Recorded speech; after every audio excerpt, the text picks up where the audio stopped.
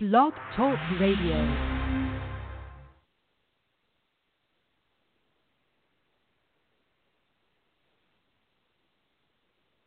It's time for the Hadit.com radio show. Hadit.com radio is an in-depth look at all things VA. If you need help with the VA, log on to Hadit.com. Now, here's your host, Gerald Cook. Welcome, ladies and gentlemen, to another episode of the Hadit Podcast. This is Jay Basser, pinch hitting for Gerald. Gerald's kind of under the weather. But, the show must go on, so this is what we got. Tonight we've got a special guest, Mr. John Dorle out of Minnesota. John's been a frequent guest on the show, and but you know he's one of our finer guests because you know John's a claims agent, and these guys do a lot of stuff about the VA. How you doing, John? Good. Thanks for having me on again. It's always a pleasure to be on the show and try to share my information and expertise with the listeners out there. Anyone wants to call in, feel free. I think you have that phone number, don't you, John? Yeah, the phone number is 347-237-4819. Select option 1. Again, that's 347-237-4819. We'll be happy to have you call in. You know, you can ask John any question you want, as long as it's legal. Well, either way. Yeah. We look forward to hearing from you. So, John, how you been doing, man? You staying busy? Good. Yeah. You've been very busy. I think certainly when you're talking about veterans' disability claims, when we're talking about original claims and Board of Veterans Appeals, these things do tend to drag out. So I stay very busy networking with my clients and writing legal briefs and appearing at hearings and doing whatever it takes really to maximize my clients' disability compensation claims. So yeah, it's a great job. I work from home now, so I enjoy what I do. How's it like starting out being an agent? Is it kind of rough? Because I know you're relying on veterans getting their claims won and getting paid, and there's got to be a little bit of a window there, and that's kind of the person needs to pay some money say that before they get started in this business, don't they? Yeah, it can be an interesting start. I think certainly when you decide you want to be an independent accredited claims agent, which is what I am, you initially apply it to the Office of General Counsel in Washington, D.C., and they have to do a background check on you and make sure you're all up and up. And once you pass that background check, which is pretty thorough, they invite you to take a written examination at the local VA regional office, and you go do that. And if you pass the test, some time passes, and once your packet comes to review at the Office of General Counsel, they approve you as an accredited claims agent.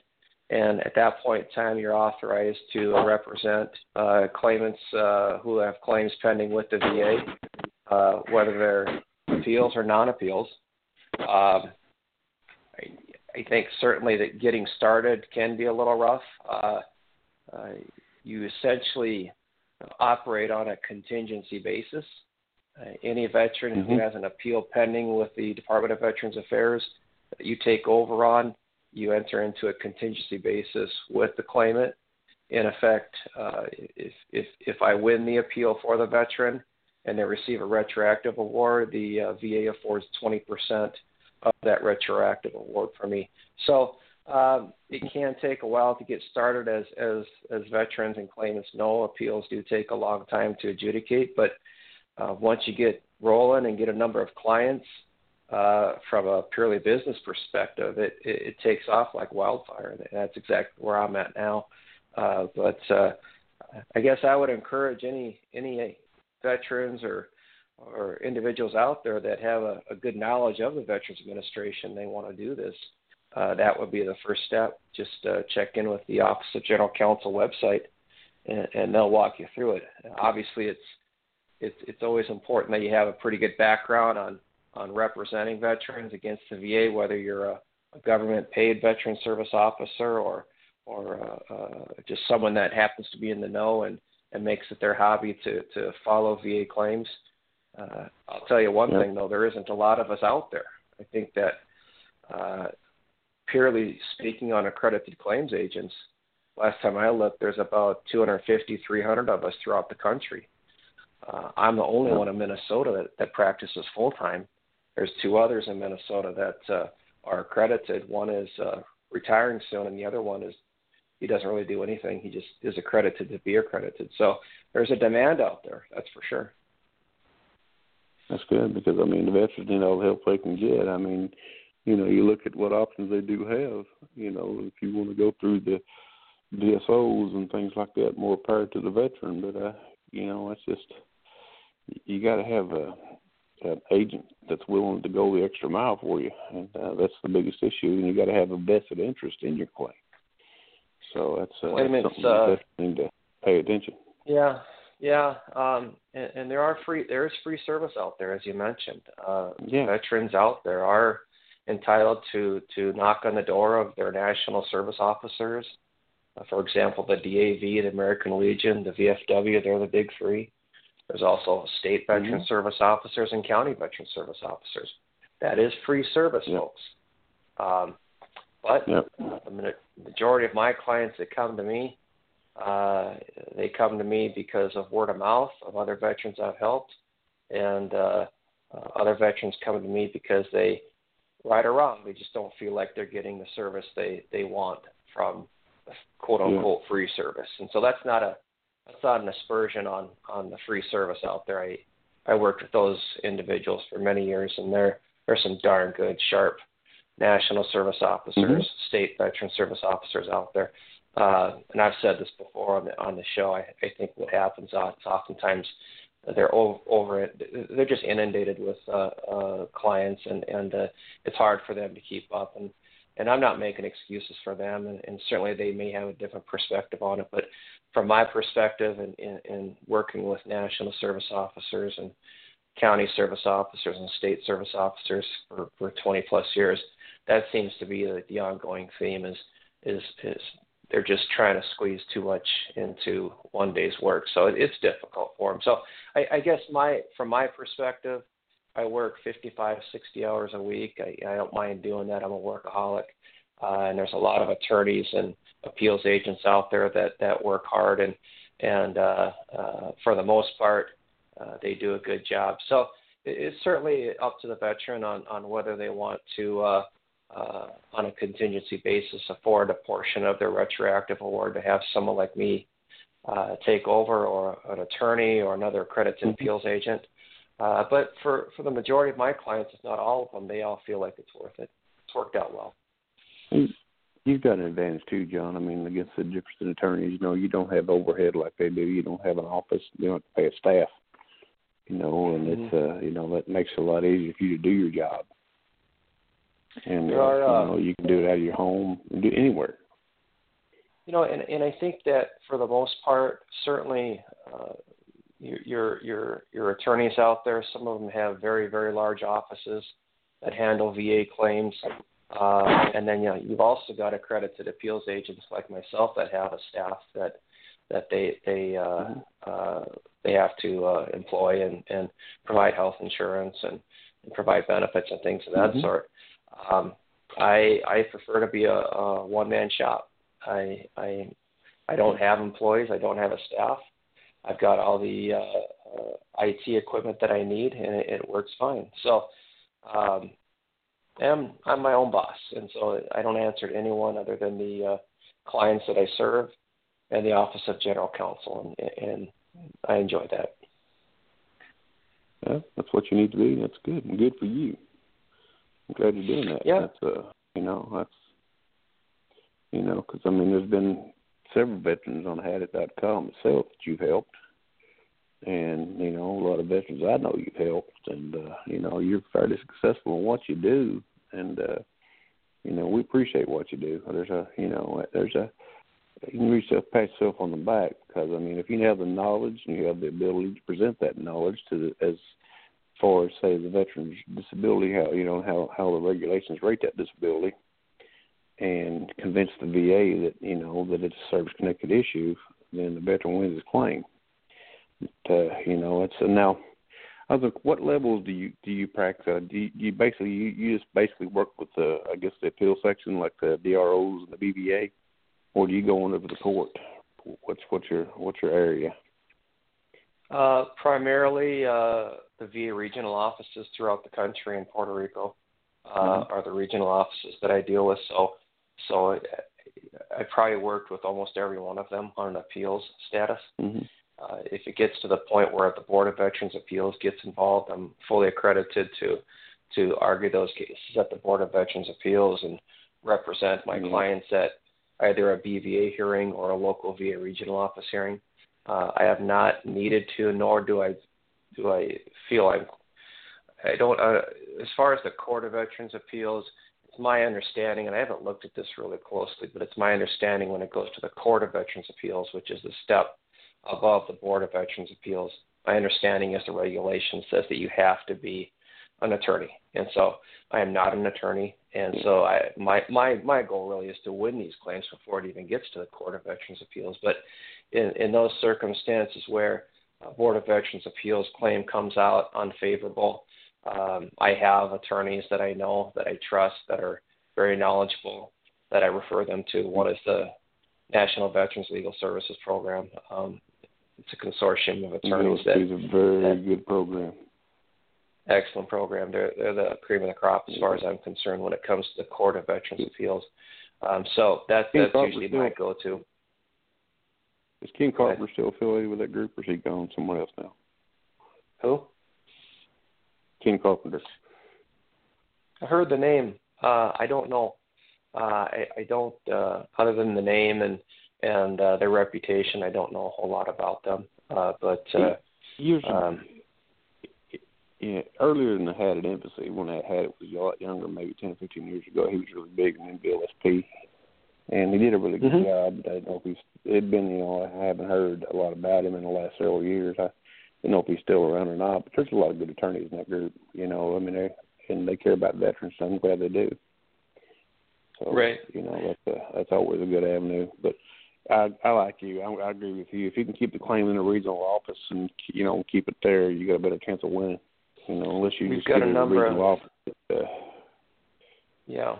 Go ahead, John. Well, I've got a number of cases where the regional office is just biting at the bit to send it off to the Board of Veterans Appeals, and it's unfortunate because a lot of times there's things that the regional office can do to develop the claim further before it actually gets to the Board of Veterans Appeals. And unfortunately with the BVA, they're about 3 to 4 years out on decisions. And so that's just another 3 to 4 years that the veteran's waiting, when in actuality these issues can be solved at the local regional office. I've been successful in keeping them out of the BVA's hand and winning them at the regional office, even to the point where you can request a formal personal hearing at the local VA regional office before it gets to the Board of Veterans Appeals. So there's a lot of avenues you can pursue to try to win the claim at the regional office before it gets to the Board of Veterans Appeals. Unfortunately, there are some cases where you just hit your head bloody against the wall at the regional office. You just know that you're not going to get anything out of them. So oftentimes it is better just to let it go to the Board of Veterans Appeals and in hopes you get a much fairer shake. But I guess what I've found with the regional offices I've worked with, I know enough people at these regional offices that allows me to talk to them directly. More cases than not, they'll open the file and we'll discuss the case right over the phone. And I can usually get them to look at it. There's no guarantee that it's going to be turned around, but if I can do anything to keep it from the Board of Veterans Appeals, I will. And that's not an aspersion on the Board of Veterans Appeals. I find them to be very, very fair in their decisions overall. They're just so far booked out that it's unreal. Unless you've got some mitigating circumstances, like a World War II veterans call out age on, then they'll hear it pretty quick. That's true. So and one good thing, yeah. One thing about the Board of Veterans Appeals, which is nice, is that they do look at the age of the veterans or the claimants. Could be widow as well, or widower. If you're 75 years of age or older, they expedite the case. They'll advance it on the docket, is what they call it. And of course, a financial hardship or terminal illness will always advance it on the docket as well. But if you're in the group of the 98% of all the other veterans that don't fall in those groups, you're waiting a real long time. I don't like being that 2%, man. That's, the 2% of some things you don't want to be in. You know what I mean? There you go. You might get your case advanced, but you're in rough shape. So it's kind of a double-edged sword, isn't it? It is. No, I'm interested in seeing how this, as many of the listeners might have heard, and people who might listen to this on podcast later, President Donald Trump had signed into legislation, I believe it was August of this year, completely overhauling or implementing the plan to overhaul the appeals process with the VA regional offices and the Board of Veterans Appeals. I don't know all the specifics yet, and they're out there, the specifics, but I know that things change so often. I just choose to wait for the actual law to come up before I start implementing things. But what it's designed to do is allow the appellant different options when it comes to appealing claims. There's 3 different avenues one can pursue. And so that has been signed into law. I expect the Veterans Administration to implement that here in the near future, probably early 2018. I think that once it gets going and running perfectly, we're probably looking in 2019, to be honest with you. I know it sounds like a negative Nelly, but my experience with these overhaul processes, there's a lot of bugs to kick out. So I think it's before it has its real full effect is going to be appeals filed in late 2018, early 2019 probably. Some might disagree with me on that, but we'll see. We'll see what happens. But I think once this overhaul of the appeals process gets going, I'm encouraged by it. I think it's going to help quite a bit. Hopefully it knocks down this backlog that's going on now. Is that the one that they've got a stipulation for, like there's 2 or 3 different levels of appeals? Like one, you can submit all your information up front, and then you can't submit nothing else. And then there's, is that deal they're talking about? Yeah, it is. And I think that's one of the tracks where you say, I have nothing more to submit. I will not be submitting anything more, rated based on the evidence of record. Or you can go the old route and say, allow me my due process. I'm still working on new and material evidence. I will send it within a certain time period. And then there's the old route that they implement that's currently set up. That's still going to be an option for the veteran. So I think each veteran is going to be different. Have they done anything to address the remand issue? That's a big Achilles heel within the BVA. They'll sit back and they'll look at a claim and they'll realize that the regional office made a mistake, which happens a lot more than we think it does. Mistakes do, and they kick it back and give them a fixed mistake, and that adds more time. The regional office is going to stretch out as long as they can. That's what they do. I'd like to be able to see them overturn some of these and go ahead and make awards instead of just remand them back to the regional office. I think one of the efforts of this new overhaul process will be a trickle-down effect. And if it operates the way they want it to, that will eliminate a lot of the remands. It won't even get to the point where the BVA has to look at it. Sometimes the BVA won't even need to look at it. The VA regional office will be able to adjudicate it right there. Therefore, there wouldn't be a remand involved. And it's going to make cases that are much more probative, that go to the Board of Veterans Appeals, which hopefully would eliminate the remands.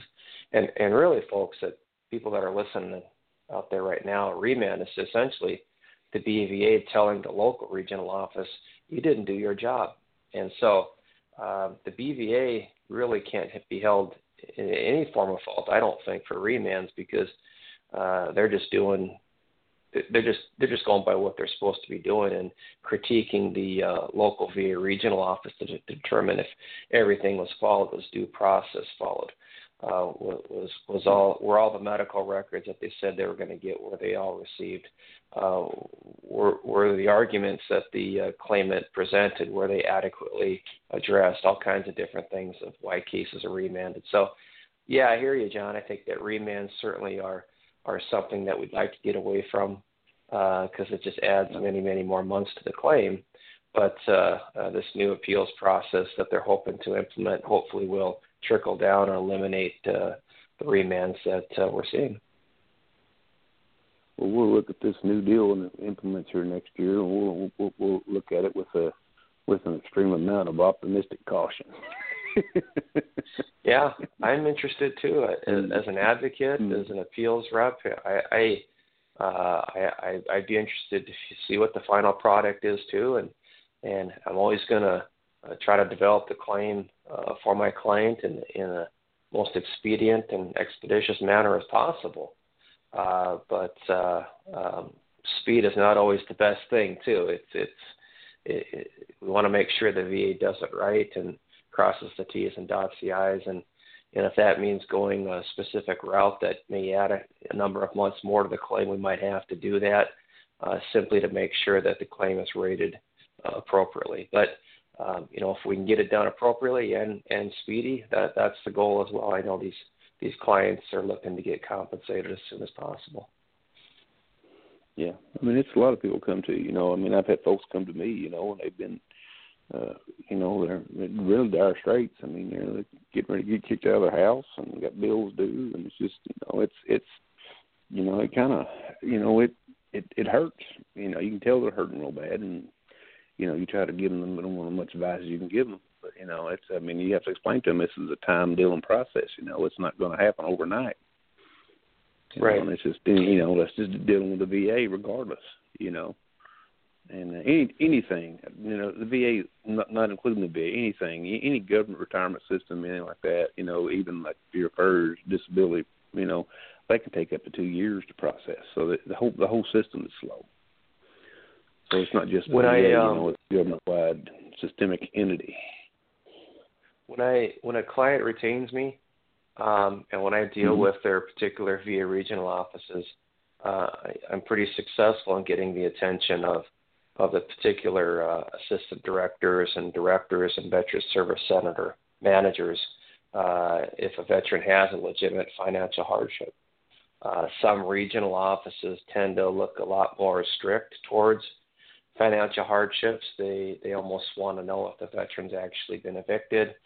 But in all cases, there usually has to be some sort of threat of eviction, homelessness, something to that effect, before they'll actually consider it a financial hardship. So if there are any veterans out there that are facing homelessness and they have claims that are pending on appeal, you can have your case expedited or advanced on the docket if it's at the Board of Veterans Appeals. And for the most part, they're going to speed it through. And it does help if you have an advocate on your part, whether it's, like I said, a national service officer, someone like myself, or an attorney. So there is that option. You have that financial hardship. You can back it up. We can get those claims through pretty quick. Yeah, that's something to remember, folks. One thing, John, I like to talk about a little bit, John, is you'd be surprised how many veterans that I come across that they hear that, well, you can't start a claim or you can't do anything until you have your VA claims file. My experience has been that the majority of the time a veteran is going to have enough information. Usually veterans don't throw documents away. Sometimes they do, but usually they have enough information for me to get started. I can't speak for other advocates, but for me, I have enough information to get started. I don't want to wait a year for the Records Management Center to send the veteran the VA claims files, which is what they're out about right now, the Records Management Center in St. Louis, Missouri. Plus, if I'm retained by the veteran or I secure an actual power of attorney, I have access to VBMS, which is Veterans Benefits Management System, online. Everything's on there, including service medical records, past VA decisions, everything that would be in a VA claims file is on there. VA Medical Center records, the whole thing. So that's another thing that when veterans are looking at interviewing attorneys, agents such as myself, national service officers, you always want to make sure they have access to VBMS. That's Victor Bravo Mike Sierra, Veterans Benefits Management System. It's an online tool right into the VA government, the Department of Veterans Affairs, that has the VA claims file. It's part of the keys to the truck they give you when you get your accreditation. Yeah, it's once you get accredited, once you get the ball rolling, you do have to apply to the particular VA regional office that you are associated with. In my case, it's Fort Snelling, St. Paul VA regional office, and they have some excellent workers there, workers that I've worked with for 25 years, and so the process was quite smooth in getting accredited with the VA regional office to access VBMS. So it's worked out pretty well. Mm-hmm. Well, since I guess your base is you're working nationwide anyways, I guess you only have to get into one regional office, right? You don't have to do all of them. That would be kind of counterproductive. I guess you get into one, it opens the door. Okay, that's what. Yep. So, I mean, what I have found is there's a lot of attorneys and agents out there that don't have VBMS. For the most part, your government workers, your national service officers, your county service officers, I know in Minnesota they recently got VBMS acquired on a county veteran service officer level, which I never had when I was there. But are they accredited now? Yeah. When I was a county vets rep, we were all accredited. I was accredited through National Association of County Veteran Service Officers, the Minnesota Department of Veterans Affairs, the Legion, the DAV, all of them. So I was accredited. We just didn't have that option of having VBMS at the time. They do now. So that's definitely a plus. So if you do decide to get help from national service officers, they will have VBMS. It's just a matter of how they want to serve the client, I suppose. For my part, if I'm appointed as their power of attorney, I get the form signed, send it into the VA regional office, about a 2-week turnaround. I have access to their entire VA claims file. You don't have to wait for that VA claims file from the Records Management Center. You don't have to wait that year. I get it within a couple of weeks. So you can actually look at it, at the veteran and what they're doing to it, just about the same time, instead of them having to get on the 800 number and talk to Peggy and get the run around. That's a benefit right there, people. I mean, and the accreditation is a big thing because I know even the big organizations, only their national service officers are accredited. These little guys here, and that work at the post and stuff, or they're not accredited, but they try to help you do your claim. And it's just, I think they should have a little better training in what they do. But, it's good to have that accreditation. That's worth its weight in gold. It really is. I think anytime you've got power of attorney, whether it's an accredited one or someone that's just someone who's qualified to be a power of attorney, but doesn't have all the tools that I would have or other service officers would have, you just want to make sure that you select the right ones. So there's a lot that goes into it, a lot of knowledge to know. A lot of laws are changing and regulations are changing all the time. I try to keep up on it as best I can. And a lot of times, John, you just learn as you go, too. I can honestly say I've never cost any veteran any compensation. I've never cost any veteran any time delays, but as long as you're keeping up on the new regs, laws, rules, CFR, M21 manual, you're usually going to hit it out of the park more often than not. Yeah. Do you buy the manual every year? What I do is I keep on top of that manual every year, so you can get it online. So that's essentially what I do. I keep it online. I subscribe to that. And there's a very simple process, keyword process on some of these websites. So the manual can get very legalistic and hard to follow for most service officers. For myself, I've read it so many times and looked at it so many times it comes second nature to me. But yeah, it is important that as an advocate that you do keep up on the 38 CFR and the M21 manual, just because the laws and rules change so often. Last thing you want to do is pursue a claim for a veteran and be totally off base, especially if you get in front of a law judge, a Board of Veterans Appeals law judge, or an experienced decision review officer. They'll correct you right on the spot, and it will not make you look good in front of the client. So that's something you just want to be careful about as well. Well, that's good you don't line too, because I guess all the changes and things like that are actually taken care of, in the computer system itself. It'd be kind of hard to have an actual working copy of it and try to go through and pull that change pages and put changes in. That's what happens in a level 1 document like that, so that makes it a lot easier on you. And it gets terribly complicated. It can get terribly complicated. You've got claims that range anywhere from a brand new claim for a veteran who only wants to file one disability claim, maybe for hearing loss or tinnitus. And it ranges anywhere from that all the way up to the very top, where you've got very complicated, detailed claims that involve special monthly compensation and effective dates and all the rules and regulations that go along with that. So it can get pretty complicated, and that's really what makes it fun is rolling up the sleeves and getting into some of these claims. And there's nothing like experience, just doing it every day. A lot of this stuff comes second hat. But where I really like to get involved is some of these claims when you're dealing with special monthly compensation, which is one of the most misunderstood benefits that I think is out there. It gets terribly complicated. And for those listeners, special monthly compensation is typically compensation that's paid for veterans who have already attained that 100% disability compensation level.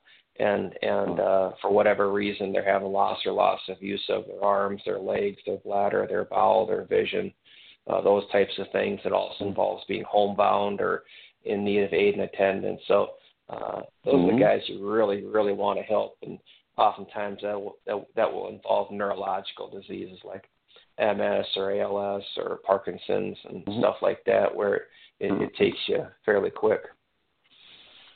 Yeah, strokes and spinal cord injuries and things like that. It can be, if you read the regs in 114, it's very interesting to read, because you have to mix and match everything together to see what level SMC that if they're going to pay you. And even though an SMC is really not a claim, it's an ancillary benefit, because the VA are supposed to, they're supposed to look at this and designate what the veteran, is qualified for, but they treat everything as a claim. That makes it hard on the veteran. I think a lot of VA officials, John, they do their best, and it's rare that I found a VA official that actually knows SMC, special monthly compensation, like the back of their hand. They just don't work with it enough. But I John, have some VA. We got a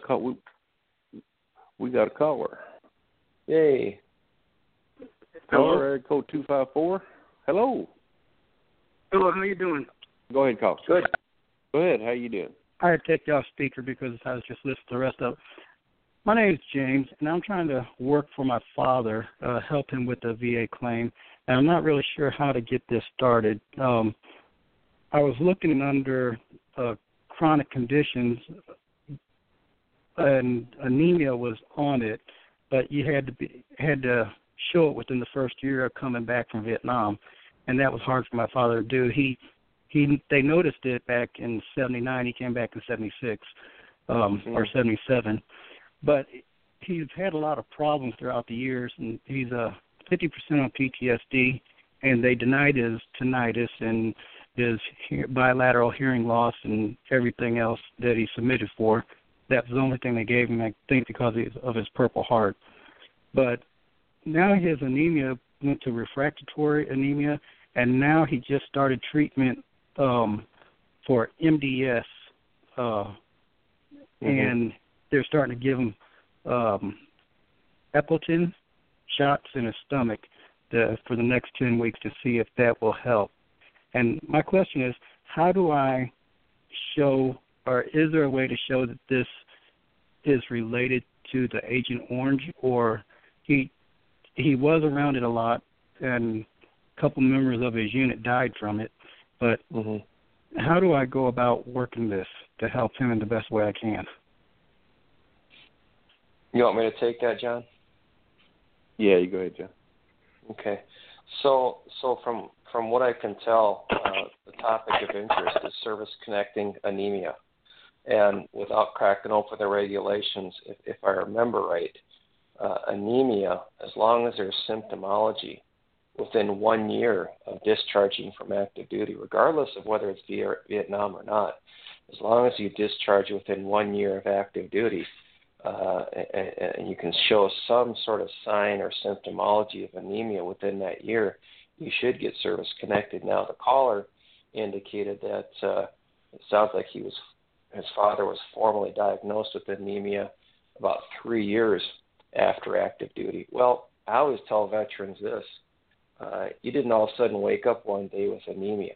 So if he was diagnosed 3 years after active duty, not quite within that 1 year presumptive, there had to have been some signs or symptomology prior to that 3 years. Question is whether there was any medical signs or symptomology within that year after getting off of active duty. So typically what I try to tell claimants is that do you have any medical records that a doctor would be able to review, preferably a specialist that operates in that field, that would be able to review the medical records and say, he likely had signs of the anemia within a year after getting off of active duty. He just wasn't diagnosed until 3 years later. So oftentimes that could be the case. So I guess first thing I do is encourage you, sir, to make 100% sure you've got all the medical records together, you have a specialist look at it, and determine did he as likely as not have signs or symptoms of anemia within 1 year after getting off of active duty. Now, let's say for argument purposes he did not, and the caller raised the Agent Orange issue. Now currently, there are only specific disabilities that are presumptive to exposure to Agent Orange, and you can find those anywhere on the internet. Some of the more popular, there's many cancers, and there's prostate cancer and lung cancer, and Parkinson's was recently added. And so, there's a number of them. Anemia is not on that list, as I understand it. Pretty sure about that. So the question would be, how do I, and the caller raised this, how do I equate anemia possibly to Agent Orange? The VA is obligated to look at every disability that's claimed as a result of Agent Orange. If it's presumptive list, meaning if you have a specific disability, let's say you have diabetes, and we know that's on the Agent Orange presumptive list, that's an automatic service connection. Let's say the veteran has anemia, and we know that is not on the list. The VA is obligated to take that claim on a case-by-case basis, and they have to develop that. They have to tell the veteran, send us medical evidence to show why the anemia is in fact related to Agent Orange. And sometimes what you'll find is doctors who are specialists in their area, such as anemia, and also has a working knowledge of the effects of Agent Orange, will be able to make that nexus or that connection to exposure to Agent Orange and provide a good medical theory or rationale as to why it's service-connected. So, sir, that's another way to get it service-connected. It may be tough because there's not a lot of doctors out there that are experienced enough with Agent Orange and anemia at the same time to make that connection. I like the first suggestion, and maybe you've looked at that already, but again, if your father was diagnosed with anemia 3 years after active duty, like I said, he didn't just wake up one day with anemia. He had to have had some signs or symptomology prior to that. The question would be, would a doctor say that he had signs or symptomology within 1 year after getting off of active duty? If you can get a doctor to admit to that and provide a theory and rationale as to why he has signs or symptomology within a year, you'll get it service connected. Okay. Yeah, we do have medical records. We sent for a C-file to see if there's anything in his records in the military. He seems to remember a doctor talking to him in Vietnam when he was wounded. He was in the hospital, and they talked to him about low blood cells. and low blood count. And so we've sent off for that, but we also have his state trooper physical exam where the doctor on the physical actually found it and annotated it as a condition that he had going in as a state trooper. And was that within a year? No, it was right at 2.5 to 3 years later. Okay. Well, technically we've only got a 2-year window to close, right? I think you had mentioned he was diagnosed 3 years after exit from the military service. So we need to put him within that 1 year. So if he's able to present medical evidence, or if you're able to present medical evidence to a specialist, including the claims file, which in this case it was good to get the claims file, and once you get that, you present that to a specialist, and the question would be, based on your review of the VA claims file, including his service medical records, any post-active duty medical records, is it at least as likely as not that he suffered symptomology and signs or symptomology of anemia within 1 year after getting off of active duty? Maybe the doctor can even say better than 1 year. He had signs or symptomology on active duty, but just saying it's one thing, but the doctor's going to, want to back it up with some medical theory. So I think you've got a good case there. Now, I don't know if you were listening to the show earlier. You talked about the VA claims file. Again, if you enlist the services of an accredited appeals agent or an attorney that has access to BBMS or a national service officer that has access to Veterans Benefits Management System, they can look at the VA claims file online. You don't have to wait the 12 months or whatever it takes to get your claims file. Okay. Yeah. Our thing that we was wanting to see is his, I guess, some of his lab work while he was still active duty before he got out. That's what we was wanting to see, because it may, in fact, show that his blood count was off at that time too, and he wasn't within the actual range. And that might be the needle in the haystack there. He wasn't a POW, was he? No, sir, he wasn't. Good point. That's a good point. If he was, you'd win. Yeah, POWs, that's presumptive for a prisoner of war. yeah, that's a good point. And the other thing, sir, is I've won claims just based on testimonials too. It's a little bit harder to win those types of claims, but let's say for whatever reason we just don't have the medical documentation, or we don't have a doctor that's willing to go to bat for you. If he's got relatives, friends, coworkers, whoever who knew him on active duty or within 1 year after active duty, could provide some very detailed reports, eyewitness accounts of what they saw in your father, that you might have a doctor, or even the VA might give that much more probative value to say these eyewitnesses, depending upon how many eyewitnesses you get, may be able to show that he had anemic-type symptoms. Then you're within that 1 year again.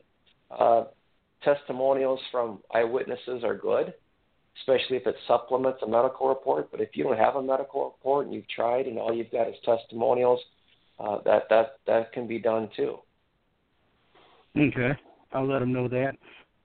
You mentioned he's rated for PTSD at 50%. Certainly I'd be looking at trying to upgrade that. Looks like he was denied for tinnitus and hearing loss. I think that's something that I would want to look at more closely. Yeah. Do you know? I just looked at it today. There, on everything his service officer submitted, he is denied except for the PTSD, and it was like 6 things, including the scars. They said the scars had faded too much. It's just a lot of stuff that everything was denied. I looked at today, and I couldn't believe that he hadn't talked to me before this. What was his MOS? He is infantry. He was the 1st and 9th Cav, Air Mobile. Okay. You're kidding me. And they denied his tinnitus and hearing loss. Yes. Well, and what's interesting, John, though, is and without looking at the claim and compensation exam, but And a lot of these guys, I always tell veterans, if we're going to file a claim for tinnitus, you have to be able to say to the best of your memory you've had it ever since active duty. Unfortunately, and I'm not saying your dad did this, but unfortunately you'll get you get claimants that go in for those compensation exams, and they'll ask, how long have you had the tinnitus? And they'll say, it started about 10, 15 years ago. Well, that's going to get denied every time.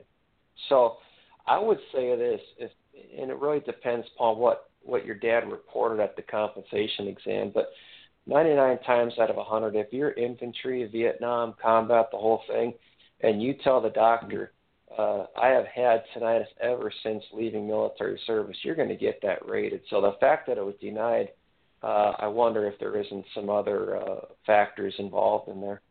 Or the VA just might have just screwed him over, too. I mean, that's a possibility. Yeah. Yeah. Which regional office are you dealing with? He's over in East Texas, and it's one that's over there. So I'm in Central Texas, and he's in East Texas, and I actually been traveling back and forth because of this condition now. He's deteriorating, and I've been trying to help him out, and I just started pulling his files up, and I went on e-benefits, and I didn't even know he filed for all that. He was wounded in the lower leg, and he's had knee problems ever since, and they denied that, and he just had knee replacement. He's got a Purple Heart? Yes. They must have rated him for the scars then? Nope, they didn't rate him for no scars. On the scars, they put 0. Yeah, this is where a lot of people get tripped up. I think, John, you know what I'm going to say, but a lot of times the VA will rate veterans 0% service-connected, meaning it's service-connected but not bad enough to warrant compensation. And most of the time, scars are going to get rated 0% unless we can show it's tender to palpitation. So certainly I think the scars would be, good point, or size, thickness, off the skin.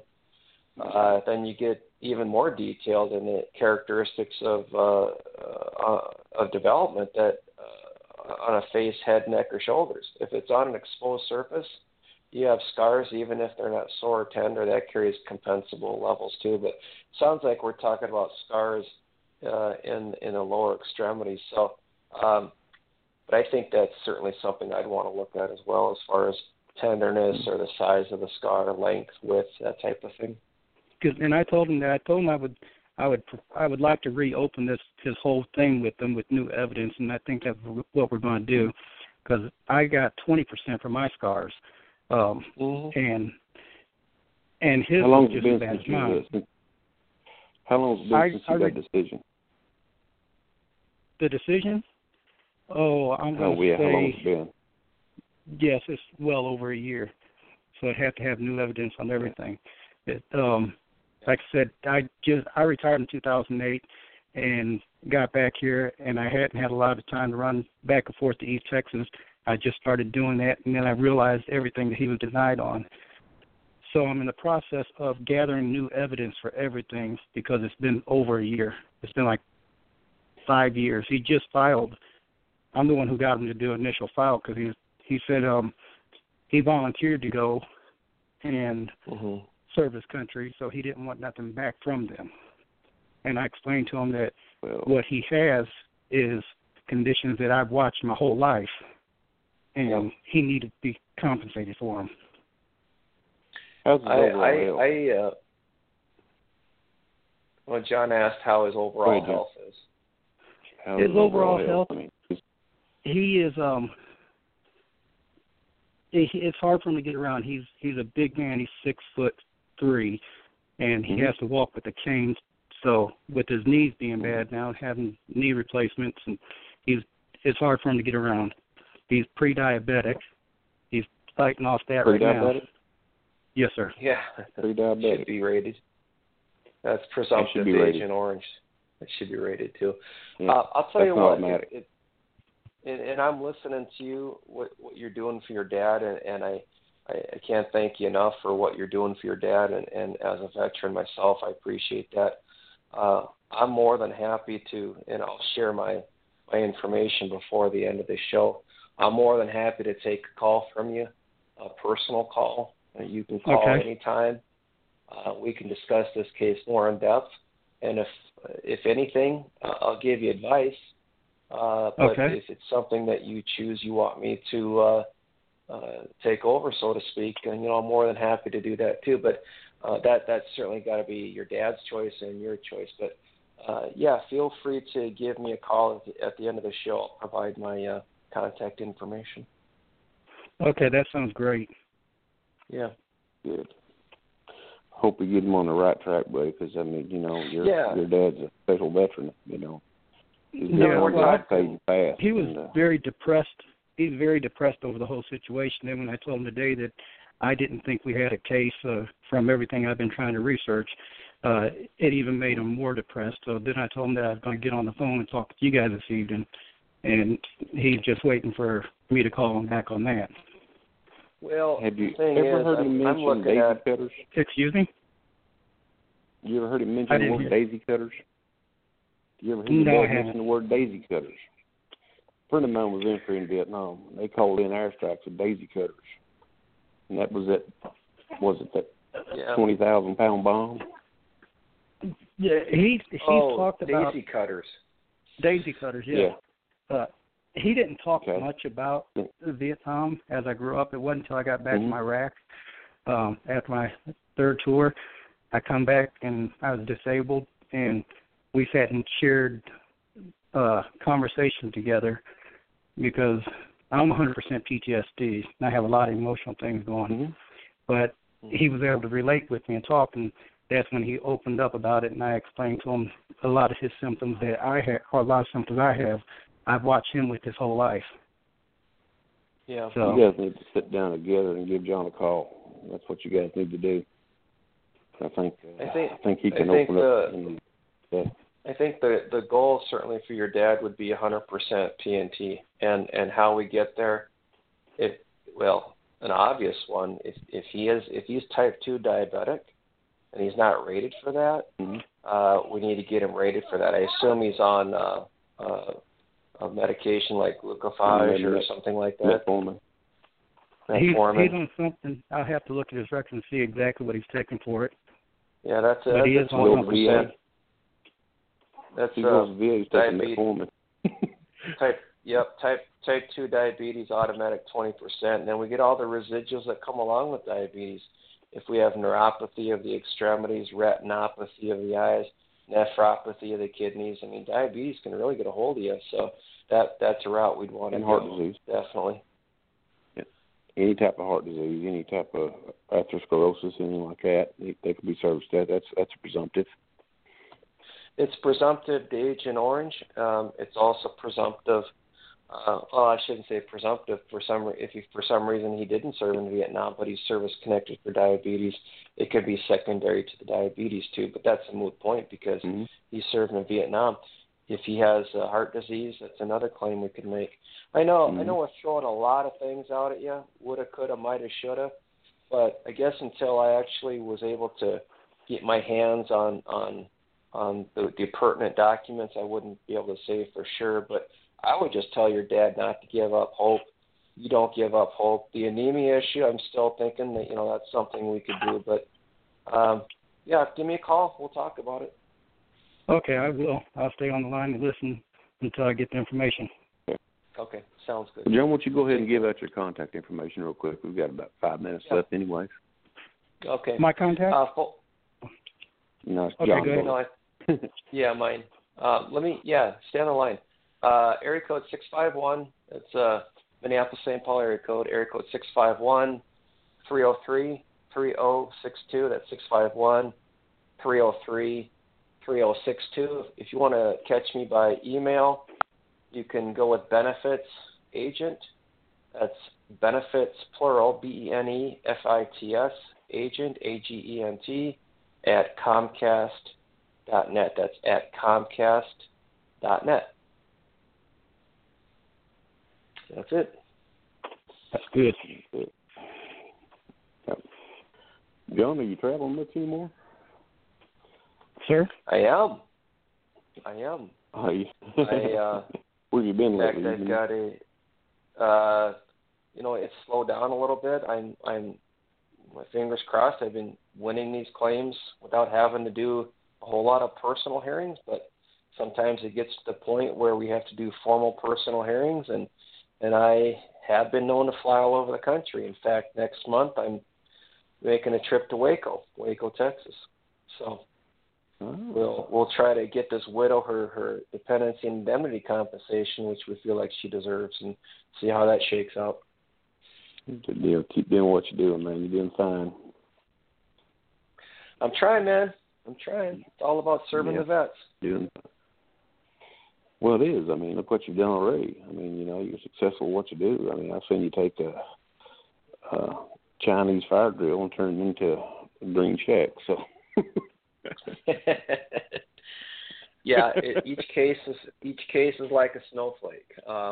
Every case is different. That's one of the things I always try to tell my clients is try not to compare your case with someone else's, because there's always going to be a twist or turn in that person's case that you don't have. So let me do the executive review of the file. Let me break it down, and one thing's for sure, I'll always do my best. Good deal. That's a good deal. You keep doing what you do. That's good. But yeah, John, that's about all I got. I'm out here helping veterans, and feel free to give me a call. It's 651-303-3062, or email me at benefitsagent@comcast.net. If I don't answer right away, leave me a voicemail. I will get back with you. Okay. Well, that's a good deal. I mean, that's what you do, and we appreciate you doing it. A lot of folks that had it appreciate you too. You've helped a lot of folks out, and we're just about at time anyways. Well, thanks for coming on, John. Yeah, we appreciate it. We'll do this again next month. You let me know. Good luck, everyone. Take care. All right. I'll keep posting on Gerald. So with that, folks, this will be Jay Basser, pinch hitting for Mr. Gerald Cook, and we'll be signing off for now. You've been listening to the Hadit.com Blog Talk Radio Show, sponsored by Hadit.com. All opinions expressed here are the opinions of the individuals appearing on the show and are not the opinions of Hadit.com or Blog Talk Radio. Tune in next time for another edition of Hadit.com Blog Talk Radio and the Ask Basher Show.